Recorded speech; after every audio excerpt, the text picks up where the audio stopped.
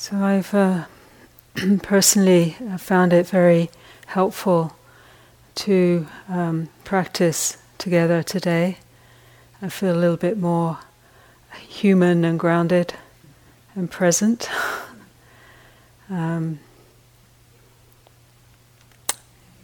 to being together, just this collective presence of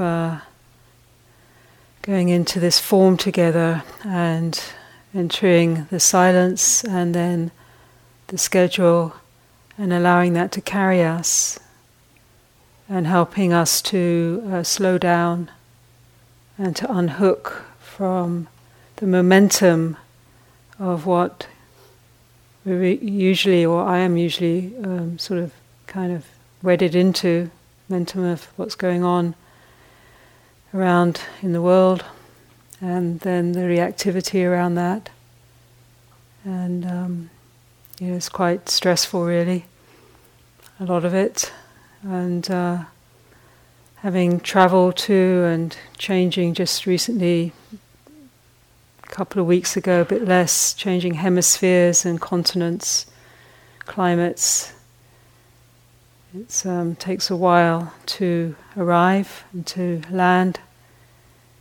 It's a bit like teaching in our little hermitage in the mountains of KwaZulu-Natal on the border of Lesotho in South Africa. It's a bit like, and then arriving here, it's like getting off a bamboo bicycle and stepping into a Rolls Royce. It's a little stunning, really, the level of the level of fine attunement to run these retreats here. See all the work that's gone in over many years to get that level of subtlety and sensitivity to what's needed to help support a container for this work. So when one sits in that presence, sits in this hall, and we all sit in this together, we're sitting in a history of quite a lot of depth practice, and it's very helpful, and it's very, very lovely. It's a bit more raw where we usually practice. Dhammagiri, a bit more turbulent. It's a slightly hanging on by one's fingernails feeling. It's very real in many ways because of that, but it is nice to come into this environment and feel also in the land here there's a lot more stillness and settledness. Where we are in South Africa, it feels very, even though the land is very ancient, the mountains are very ancient, the original peoples there, the Khoisan San peoples, who left their paintings, which we can observe right on the mountain where Dhammagiri is. In the mountain, there's the rain beast that they painted on the back of the mountain. It still feels like that mythical being lives within the mountain. The shaman would control that to help control the weather patterns. The mountain's called Umvuleni, which means place of rain, also place of openings. And there's definitely a lot of very dramatic weather patterns, which all adds to the sense of that turbulence, big storms, thunderstorms, lightning, rain, very everyday. The skies change quite dramatically often. So it's coming into this atmosphere and just feeling this stability. And it's nice, although it's it's constructed. It's a constructed stability so that we can do this work together. And these retreats, they're very important spaces, but we're not under the illusion that the world around us is that stable. Probably never was that stable. Certainly doesn't feel very stable now. So much is really on the precipice. And that in and of itself is stressful, very activating for our bodies, for our minds and our emotions. The body is an earth body and it feels very deeply, whether we're conscious of that or not, it feels and resonates with what's happening in the earth, what's happening in the mind is part of a web of human consciousness. So being plugged into all of that generates, nowadays, I think for a lot of people, a lot of very difficult and hard to be with responses and reactions, which is healthy actually to feel what's happening, even if it's not easy to feel that. But it's not so healthy to be activated and into patterns of stress and reactivity and overwhelm, which is what can very easily happen when things are so unstable and we lose touch with the ground. So this is a very important space, and I'm very grateful that we can do this work. I'm very grateful to all the people that help this happen and have helped this happen. Because I know what goes into supporting Dharma centers. It's a lot of labor of love and sweat and tears. And they're complex spaces to actually hold and to sustain. They're sort of unique spaces in a way. And we don't see the underbelly of that so much when we sit in the hall or the work that's gone on, but we can feel it. So I hope that during this week we can really take advantage, and that you particularly, having taken the time out and committed your time and energy and resources to come here, can really allow this space to support you and to nourish you and to rejuvenate you, both by being in the silence and being together here, and also for us all to contemplate and use the teachings and practices of this really wonderful and holy Dharma. It's a great privilege, really, to have access to this and to be able to have the security enough to do this work. There's so many beings that don't have that, as we've seen recently, just people fleeing from war zones and trying to flood into Europe and other places.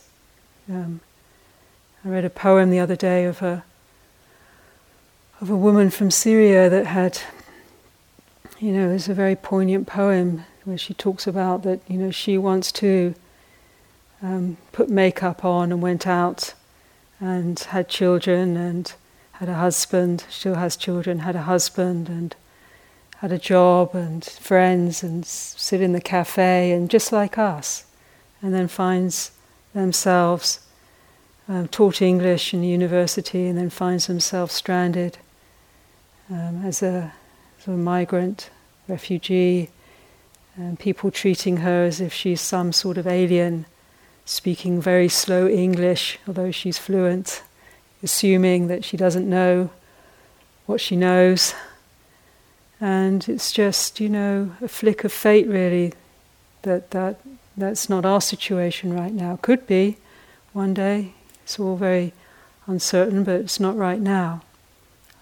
We have instead this kind of a space and this sort of support, and we take it for granted very easily, and that's a privilege, really, to be able to do that. But the Buddhist teaching, he taught for us to very much be real about the human condition, and to know that this life that we have is like a flame, a candle flame in the wind. That wasn't Elton John that said that. That was actually originally the Buddha. He ripped it off. But it is flickering, this lifespan. And so in this practice, we are here to be present and to enjoy the support and to relax and to be nourished, but we're also here to awaken to use these teachings to awaken, and to part of that awaken is to be more real in all meanings and levels of that word, both realistic about what is involved in our human incarnation, particularly in terms of the uncertainty that we face, that we live within, and to learn to be more open to that rather than so defended from it, so that we can, develop a deeper refuge and skill in working and allowing the impact of the truth of uncertainty to mature us and bring forth very important human qualities like compassion and wisdom, but also to really enter what is real, actually. To use this time, because this was the quest of the Buddha, to use this time not in vain, but to use this time that we have in our human birth to contemplate what is real, what is a real refuge, and how can that inform us in ways of being here in this life, in this world. So the practice of being real begins by being present. So in essence, although there's a lot of stuff to say about the Dharma, in essence it's actually something very simple about it. It's a simple practice of being present. And though it's very simple, it's not always necessarily that easy, because of the momentum of what pulls us and the habits of the mind and the difficulty of being with what's gone before as we stop and feel that energetically within our body and within our moods and within the states of mind. And we're under the sway a lot of the time of an illusion, of many illusions. And one of those illusions is that somewhere in the future it's going to be better, or we're going to get there, whatever there means. We have a sort of list, probably an internal list of what there is and what configures a sense of arriving to there. And we chase that elusiveness, that elusive place, either in our meditation, that elusive there, deep jhana or liberation, whatever metaphors that we work within, or in our life, in our world. There's a lot of human consciousness is bound into this. We're getting there. You sort of have to wonder eventually where that is exactly, because here we are. We wanted to get to the retreat, and here we are, and we're probably already planning how to get out of it, or maybe the next one. So if we don't awaken to that momentum, then we're actually caught in it. We're caught in that illusion, and it robs us, actually undermines us from really being here and being more real. So this presence, because the irony is, even if we get there in the future, it so happens that we're still here, because there really isn't a future actually. There is, we project that and live towards that, but it's always here. Even when we arrive there, it's still here. Which is one of the illusions that we have. So, we begin to see that as we slow down and we stop, and to disinvest ourselves from that illusion and from that momentum, stop putting so much investment in it.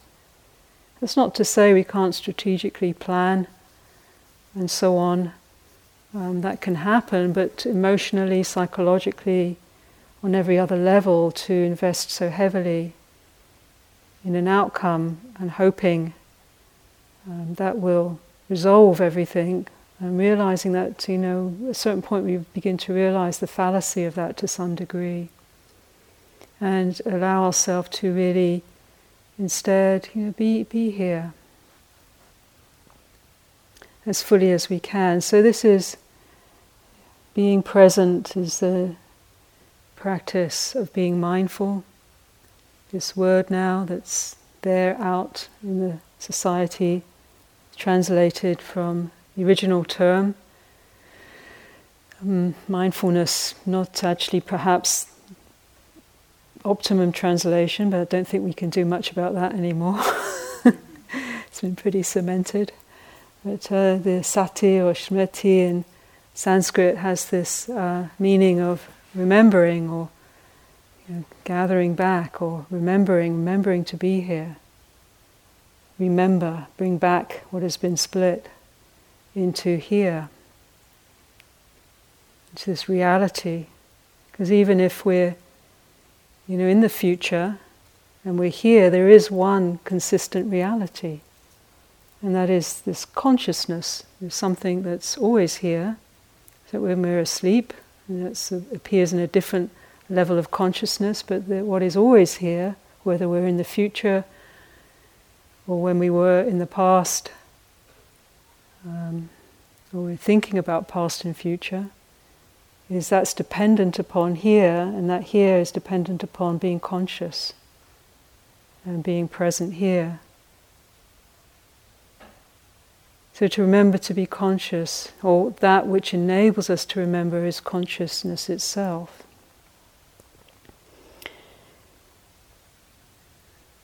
This is a practice to be conscious. As Thanissara was saying yesterday, the training in mindfulness begins, training of returning here in the simplicity of being conscious. Begins by learning to withdraw our attention from its usual preoccupations. And so when the sutta opens with the training of the 4 foundations of mindfulness, it encourages, first thing, is to learn to withdraw from the longing and the clinging and the covetousness and the grief for the world. So today we've been practicing that. Because certainly when we think about the world, it evokes those, generally speaking, it tends to evoke those kinds of energies, those responses, a sense of longing for something, a sense of covetousness, something we still want to get, and also disappointment for what didn't quite happen. And, perhaps increasingly, as we understand what's happening in our world more and more profoundly and get more real about that, perhaps a deep sense of grief for many things that are beyond our control, and we have to witness to terrible things that are going down. So it can be a grief. And yet it's really real to feel those things and to experience that, and yet there's a way of being present where we can be with the world without being so pulled into a suffering around the world.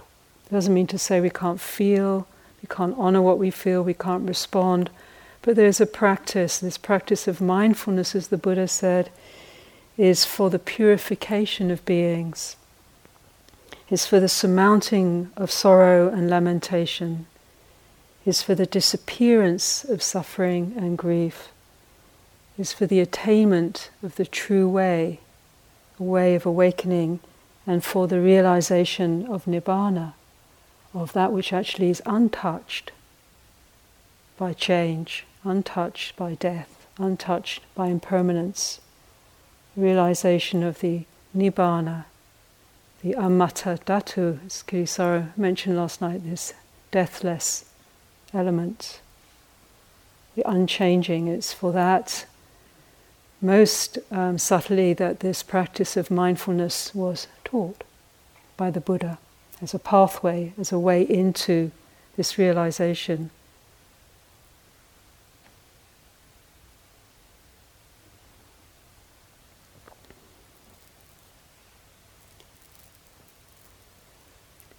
The realization begins with very simply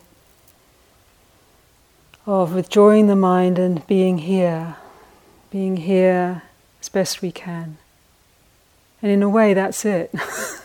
I mean, there is a lot more to it, but essentially it's that simple, to just show up as best we can for what's here.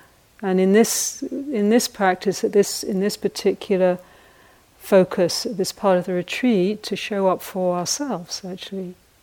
This thing we call ourself, this body and the feelings and the momentum of the habits and history that we're with, all of that. It's like, trying to steady within the flow of momentum, movement, steadying through this practice of being conscious. This consciousness that actually brings reality. It's this consciousness that's real. This consciousness has the attribute, being conscious has the attribute of awareness, or it's called buddhi, which means a knowingness. It's a knowing awareness, intelligence.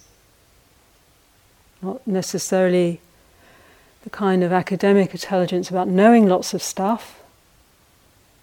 That's one kind of intelligence, but just in a way it's more to do with unknowing, I suppose, a sort of a stripping away of all that we know and assume to be the case, because we often live much more through our assumptions than through what's really here.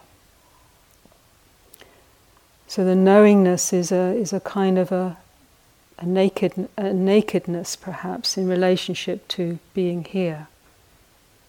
It's a way of realizing we're here, but perhaps we're here and we don't really know what this is all about, what's going on, because it is a little strange, this thing called life. And I don't know why we think we know what's going on, because most of the time I don't know what's going on. I'm sure most people don't really know, but we pretend we know what's going on. That's pretty, that's probably quite good that we do, otherwise we might completely freak out. Like, oh, what's going on? This is so weird.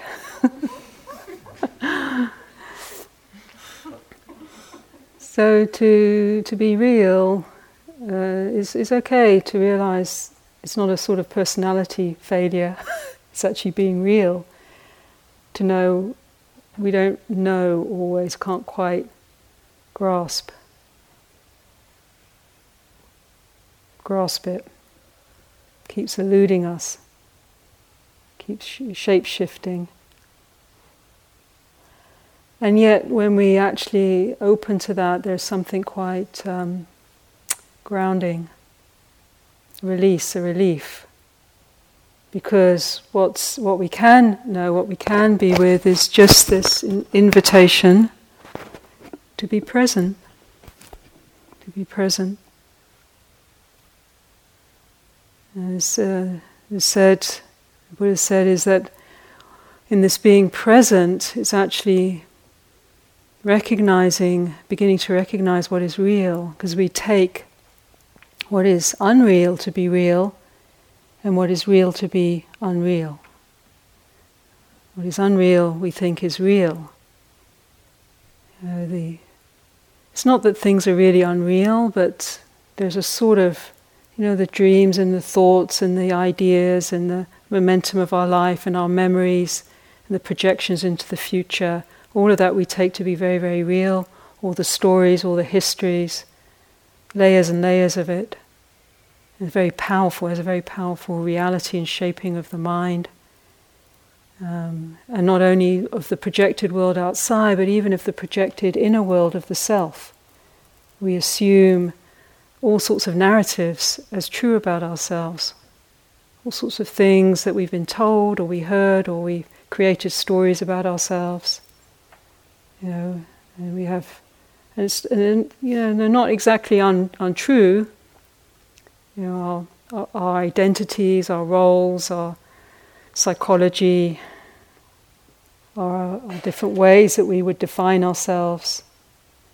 But you can't really hold it, you can't really grasp it. And if you look through the eye of insight, you have to acknowledge that there's that there's a sort of flimsiness there, and transparency that doesn't really hold. It doesn't really ultimately define and capture the definition of yourself or the world or each other. But we live within definitions, and it's very limiting of who we think we are and who we think everyone else is.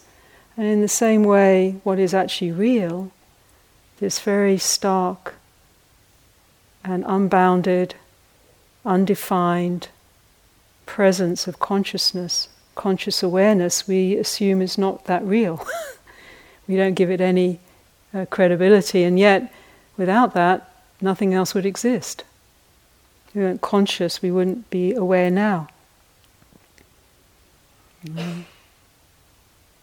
So as one great saint, Sri Nisargadatta, said, great realized being, he said it's a bit like, as a metaphor for getting a sense of this territory, it's a bit like when we go to a movie theatre and you see the screen and it's playing projected as a projection of light and sound and image, and it creates a narrative on this screen.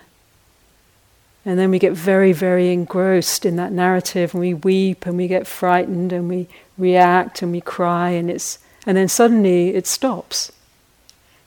And it's like, oh, that was so real, wasn't it? When we were there in the movie, it was so very, very real. And we talk about it, and we give Oscars, and so on. And yet, when it stops, the movie stops, there's just the blank screen. And and what enabled that to actually be projected, if we turned round and looked at the projector, we'd see actually there's this light that projects, and from that light then it projects through a prism of forms and colours and narrative.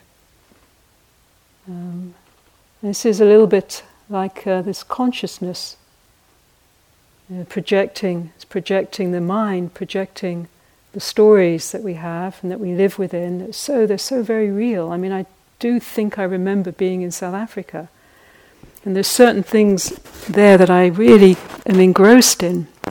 The narratives, the politics, the social, economic processes, all the things that go on there, and the hermitage, and suffer like mad about some of it, and get elated about some of it. Love it. Then I leave and it's like, well, where did that go? Can't hardly remember it. But it's real when we're in it. But then, I start to sit and practice, and then it starts to dissolve. It dissolves, and you start to see the space, like that blank screen, the space that's happening within of this mind, and then behind that, there's just this illumination. What's illuminating it is this conscious awareness. So this practice of being real, of remembering, of returning, of showing up, of being present, is the practice of being aware, conscious. But withdrawing the mindfulness, the training of attention, which in a way is like at the, you can't really define spatially consciousness. You can't really define consciousness by any ways that we usually define things, in time or in space, or by any particular quality. And perhaps this knowingness is the most you could say, perhaps. Knowingness has a knowingness about it, but you could say central, although that's just a metaphor, is this attentiveness, is an attention, just mindfulness. Or sometimes I like to think it as the outpost of conscious awareness, because there's different levels of consciousness. We're conscious, but there's an unconscious, there's a lot we're not conscious of. That maybe comes to us through dreams, or comes to us through intuition, or things that we don't even know that we feel, that sometimes appear in different ways, and we realize, oh, that was unconscious to me, and now I know it's here, it's become illuminated to me. And then if we look even more deeply, in the Mahayana Sutta they talk about the essence of consciousness, the Shurangama Sutra, essence of consciousness being pure essence of consciousness as light, brilliant, illuminating. In the Theravada they talk about the primary luminosity of consciousness. And then and then there's this sort of like, even perhaps beyond that, there's like looking out into space. There's a profound mystery, darkness, almost like dark matter, holding it all together. Apparently, I don't know. It starts to get very, very strange at a certain point. When you read the quantum physicists that are exploring this territory, it's really hard to know what they're talking about, because you start to get into these really mystical spaces. One of the father of quantum physics, Max Planck, said this: all matter originates and exists only by virtue of a force. We must assume behind this force the existence of a conscious and intelligent mind. This mind is the matrix of matter. So this is like an outpost of human exploration. We've gone out into the objective world, the world of what we consider matter, and we consider matter as dead, something we exploit, something we extract from, something we explode in these great sort of, what's that thing that they're exploding, atoms and quarks and so on, to try and see what is actually at the heart of matter. It's all looking at it objectively, but there is this beginning to look at, well, who's looking at all of this? What's the subject? Who's the subject? And this exploration of consciousness itself, and to begin to realize this is a stunning insight, actually, that the collapse of the so-called external is different from the so-called internal. This conscious me, and it's all objective out there, and it's sort of other and different. As that starts to collapse, then they see the Buddha also talked about this collapse of subject-object. As it's the primary division generates this experience of separateness and fear and longing. As that starts to collapse, what happens? So to explore, this is what we're exploring. Exploring in the mindfulness practice, we start to use the mindfulness attention in a particular way. We start to extract ourselves from our illusions, from the momentum of the mind, by training attention around which focalizes awareness, training attention to be here in a very simple way, just to be with the body. For example, this is where we're starting today. Being with body and breath.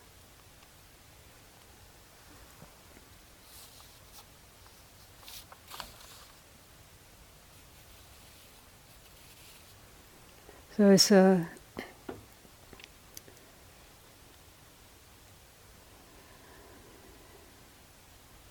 not really that often in this way with our bodies. We're more often with our bodies through our the prism of our assumptions and our beliefs and our conditioning and our reactivity. So we sort of live a little bit removed from the body. And we have all sorts of views about our body, all sorts of ways that we relate to it. Mostly often quite unconsciously, it's just this thing that goes along until it plays up and it draws our attention. We sort of put food in and water and excretes and so on. But it's a very different practice, a very interesting way that the Buddha began this journey into reality by coming, not saying this is matter, it's not important, we're just going to go into some little rose cloud of spiritual thing, and just float away in some nibbanic peace. I mean, that's what I first wanted to do when I came across meditation. I just wanted to get on a cloud, nice, lovely cloud, and just float away. Bye, sweet world. It's nice knowing you. Can't get out quick enough. So it was. I have to confess, it was a shock to sit in one of these 10 days retreats and just be told over and over again, go to the sensations of your body. It was like, no way did I want to do that. It wasn't easy. It's not easy to be embodied. We spend a lot of time being disembodied. But it's very profound. It's very healing. It's very healing because we're actually coming into relationship. And mindfulness removes us from a false relationship into a direct relationship to our actual experience.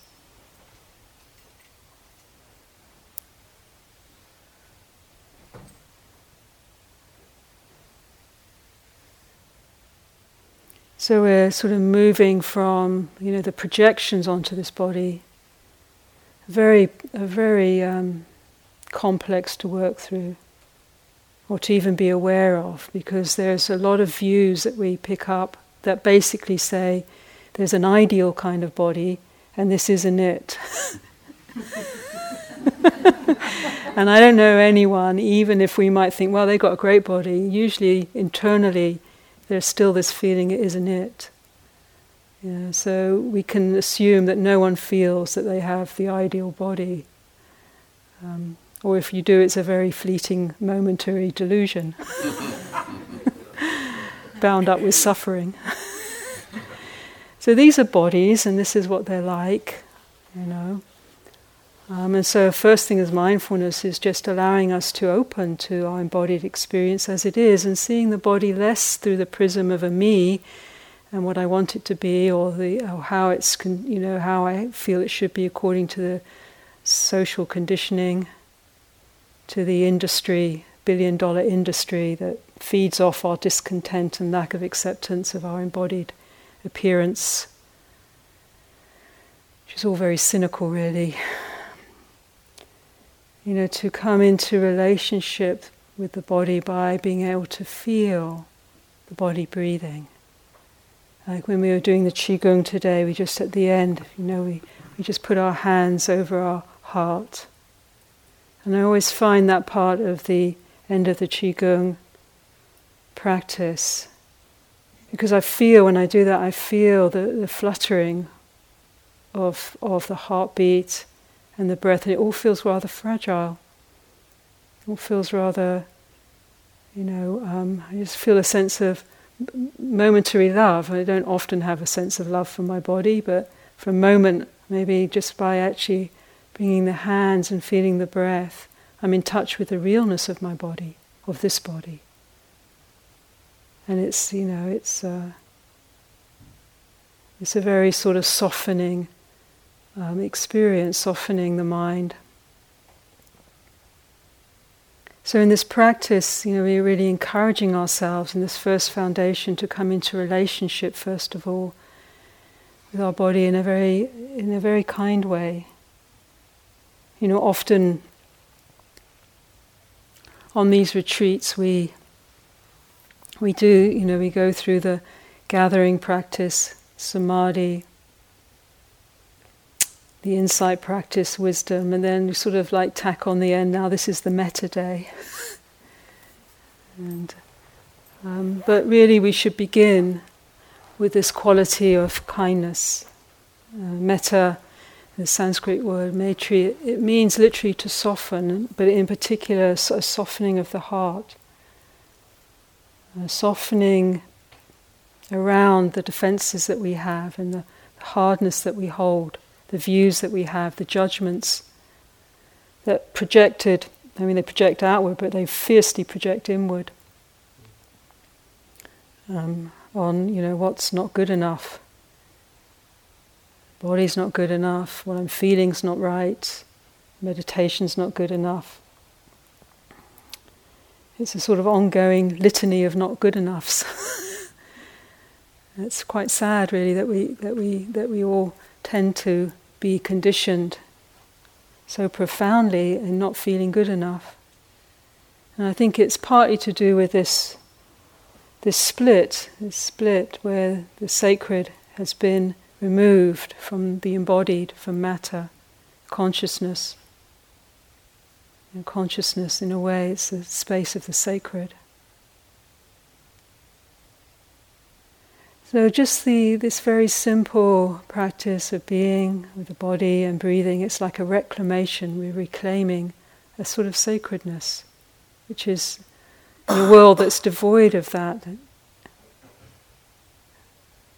Because we don't feel the sacred, then we can abuse the world of matter.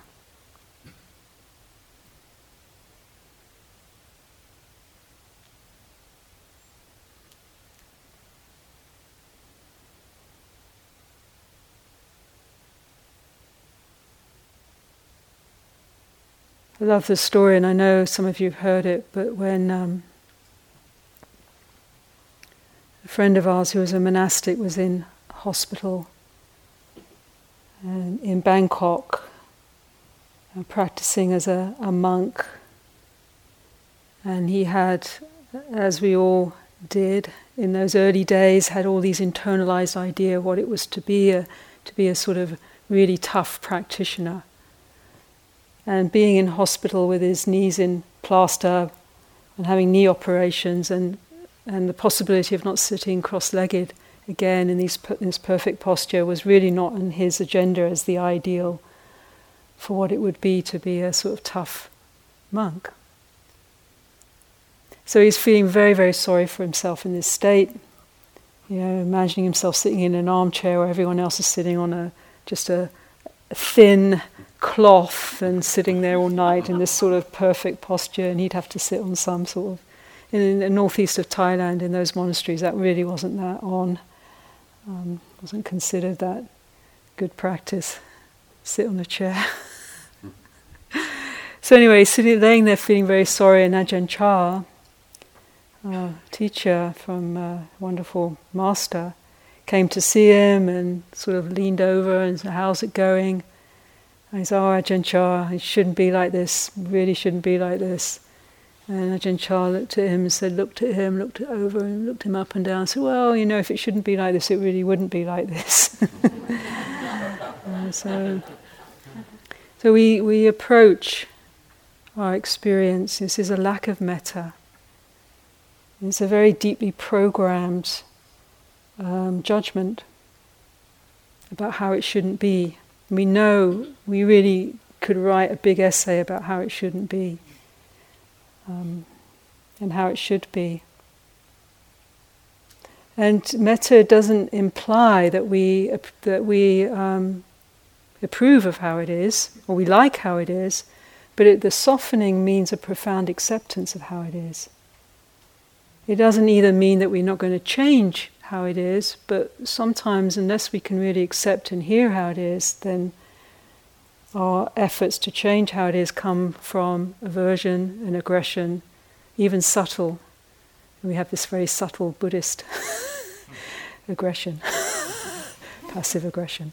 I'm being very Buddhist. I said, "Would you please mind if you could back off?" Lots of metta. It doesn't mean to say that we can't change, or we can't have strength, or we can't challenge, but we begin in this sort of safe space, beginning with this being ourselves. When we become more real, we bring this consciousness, this extraordinary gift of self-awareness that can reflect. Being mindful is also another way of saying can reflect on our experience wisely, is to really deeply, can we accept how it is? in each moment. And that's a part of the practice. It's a repetition. We repeat. It's not like we just do it once and then we go into that shape, because we go back into the shape of our reactivity. So it's a repeating practice. How is it now? Take a deep breath into how is it now. Maybe there's resistance, maybe there's tiredness, maybe there's, it's enough now. Maybe there's peace. But before we start reacting and struggling, it's like the metta, the softening, the opening into how it is, the accepting, the allowing. And this begins to ground us in a very, very powerful way. It brings its own strength, its own freedom.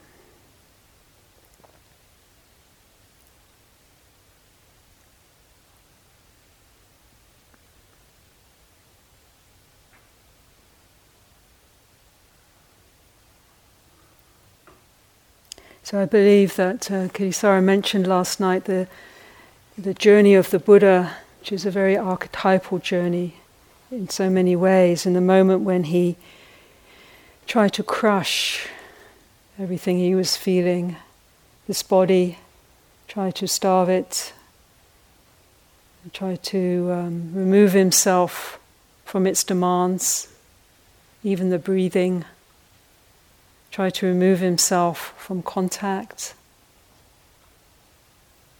try to control consciousness and to refine subtle states and not experience coarse states. And realizing in the end, he just came out with this statement saying this is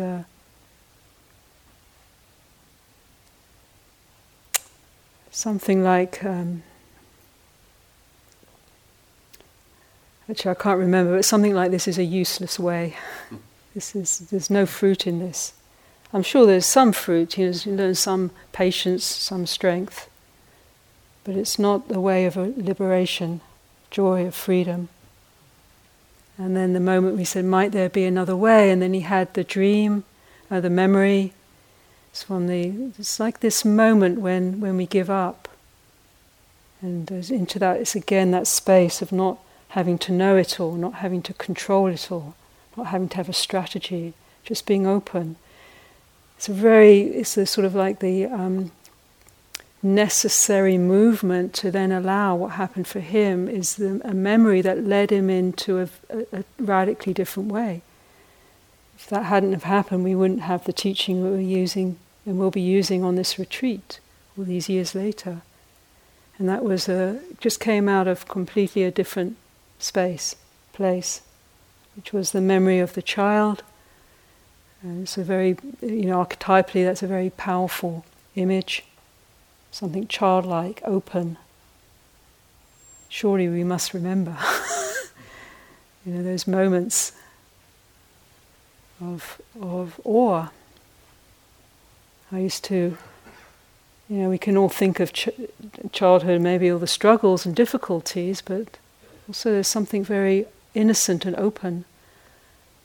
I used to love to, with my father, look up at the night sky and just, I didn't have a particularly easy relationship with my father, but that was one of the moments, and we would just go, wow, it's a mystery. That sort of open mind. So it's a quality of being present, but with an open mind, curious, hasn't got it all worked out. But also another incident happened at that moment, which was also completely out of the mystery, wasn't strategy, and that was when Sujata came to him. Sujata was this woman; she'd been watching this guy, Siddhartha, doing all these ascetic practices and quite admiring, like, wow, he's really tough, he's really sincere, he's pretty committed. But she also saw him falling over. Sorry about that. When he was nearly dying, as Thanissara was saying, he scratched his tummy and he felt his backbone, he scratched his head and his hair would fall out, etc., etc.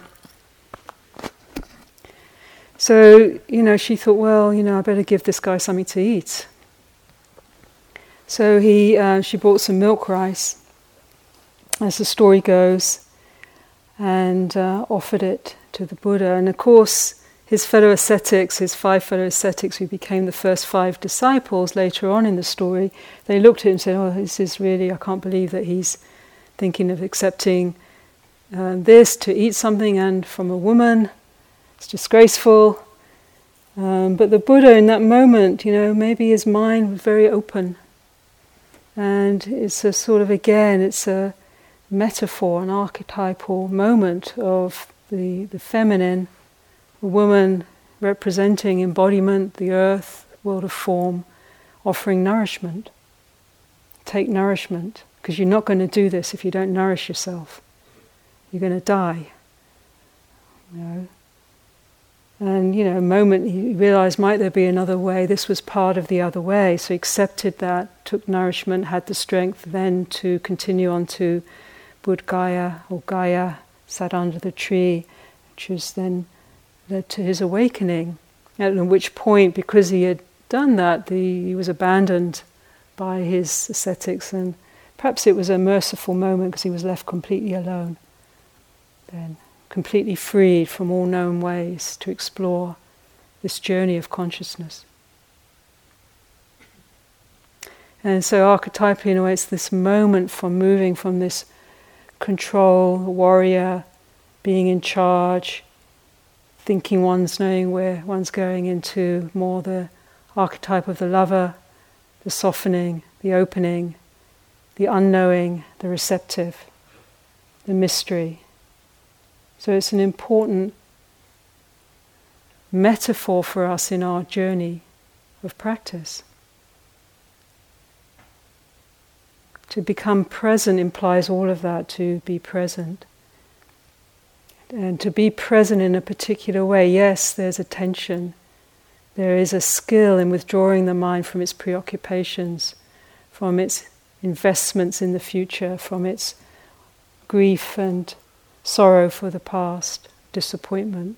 It is a practice to again and again and again to withdraw the mind and come to this one breath, a deep breath, feeling the body, arriving into our embodied experience. So that's a skill, and yet within that there's also this softening, there's this willingness to surrender into just the simplicity of not having to know it all, of just being willing to show up, to be present here. Like that lover energy means this deep accepting, allowing of our body, particularly, and what's felt. As we start to engage that with our contemplative awareness, allowing the awareness to contemplate the experience. It's like this.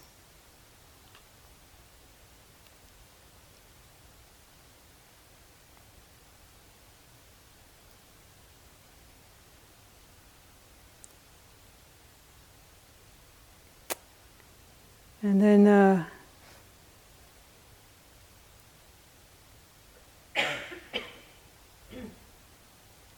sometimes the unexpected comes to visit.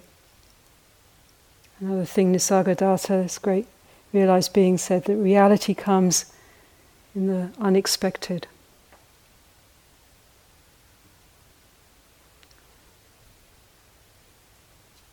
It's nice to contemplate that, not necessary from our strategies.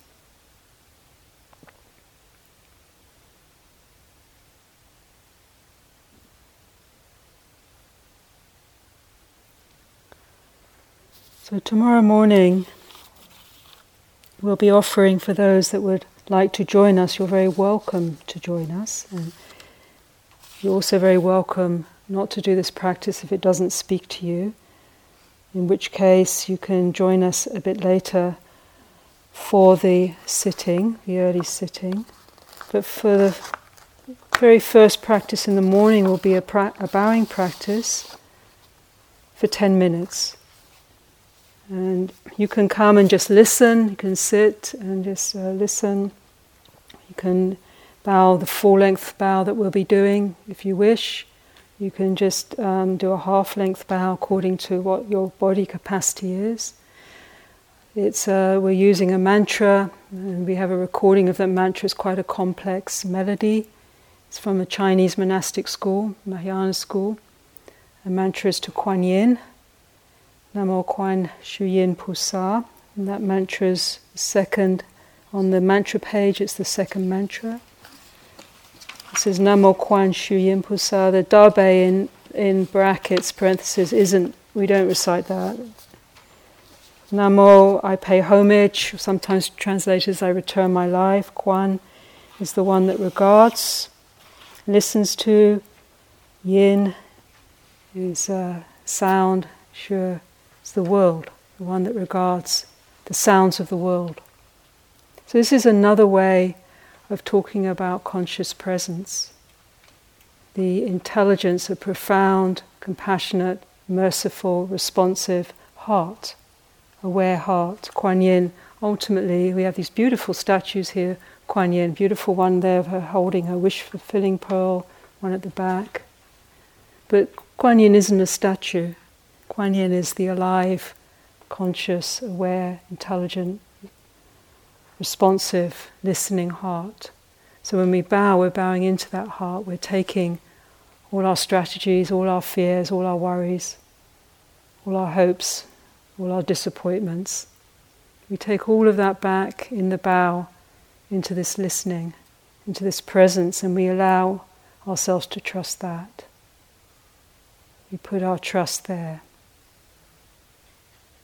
Because it's this heart, this intelligence, this awareness, this reality that will show us another way.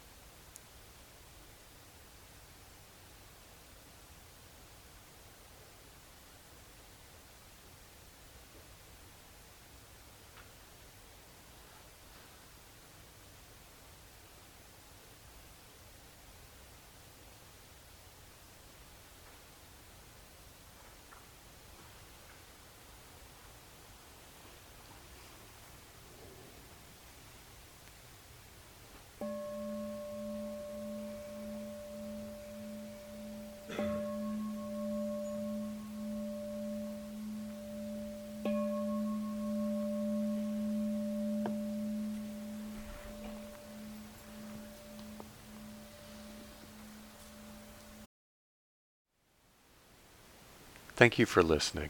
To learn how you can support the teachers and Dharma Seed, please visit dharmaseed.org/donate.